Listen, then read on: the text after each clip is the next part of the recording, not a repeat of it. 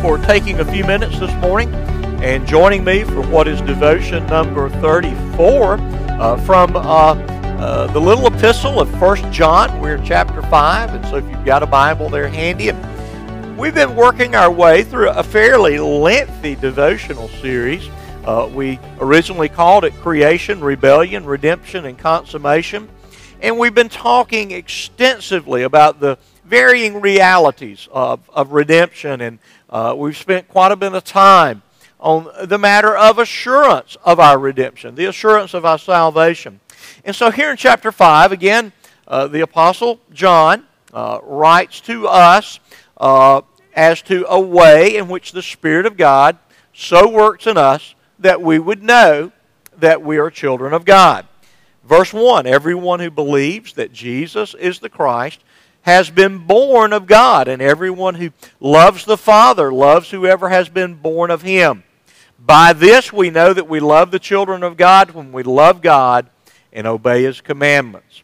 And so it's very simple there, and it's very succinct that we have a deep, life-changing, reorienting faith in what God has done in His Son Jesus. We believe Jesus, again, is uniquely the Son sent into the world to save us from our sins. And so we are unwavering in that commitment, and we love the Heavenly Father.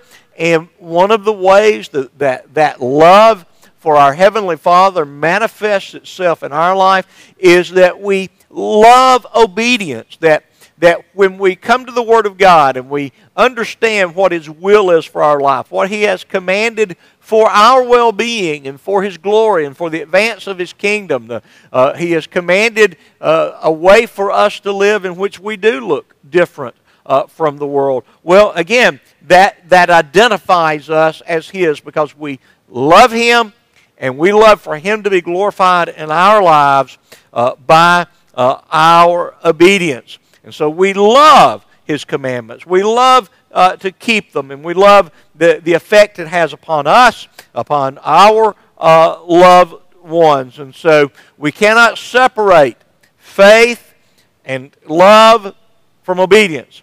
If we trust God, if we believe in His Son, we will obey Him, and we will find that not only is it that it is not a begrudging or a grueling thing, but it is something that that we enjoy, that brings us pleasure, namely to love God, to display that love by pleasing Him through a lifestyle of obedience. And John would go on to say in verse 4 that, again, we overcome the world, that we do not allow the world to dictate our priorities. We do not allow the world to define who we are, that we find our identity, we find our priorities in the Word of God by seeking ever so diligently to obey His Word. And so, again, we have a great deal of love for the Father that works its way out in a lifestyle of obedience. So, thank you again for joining me, and I'll sure look forward to seeing you once again here tomorrow.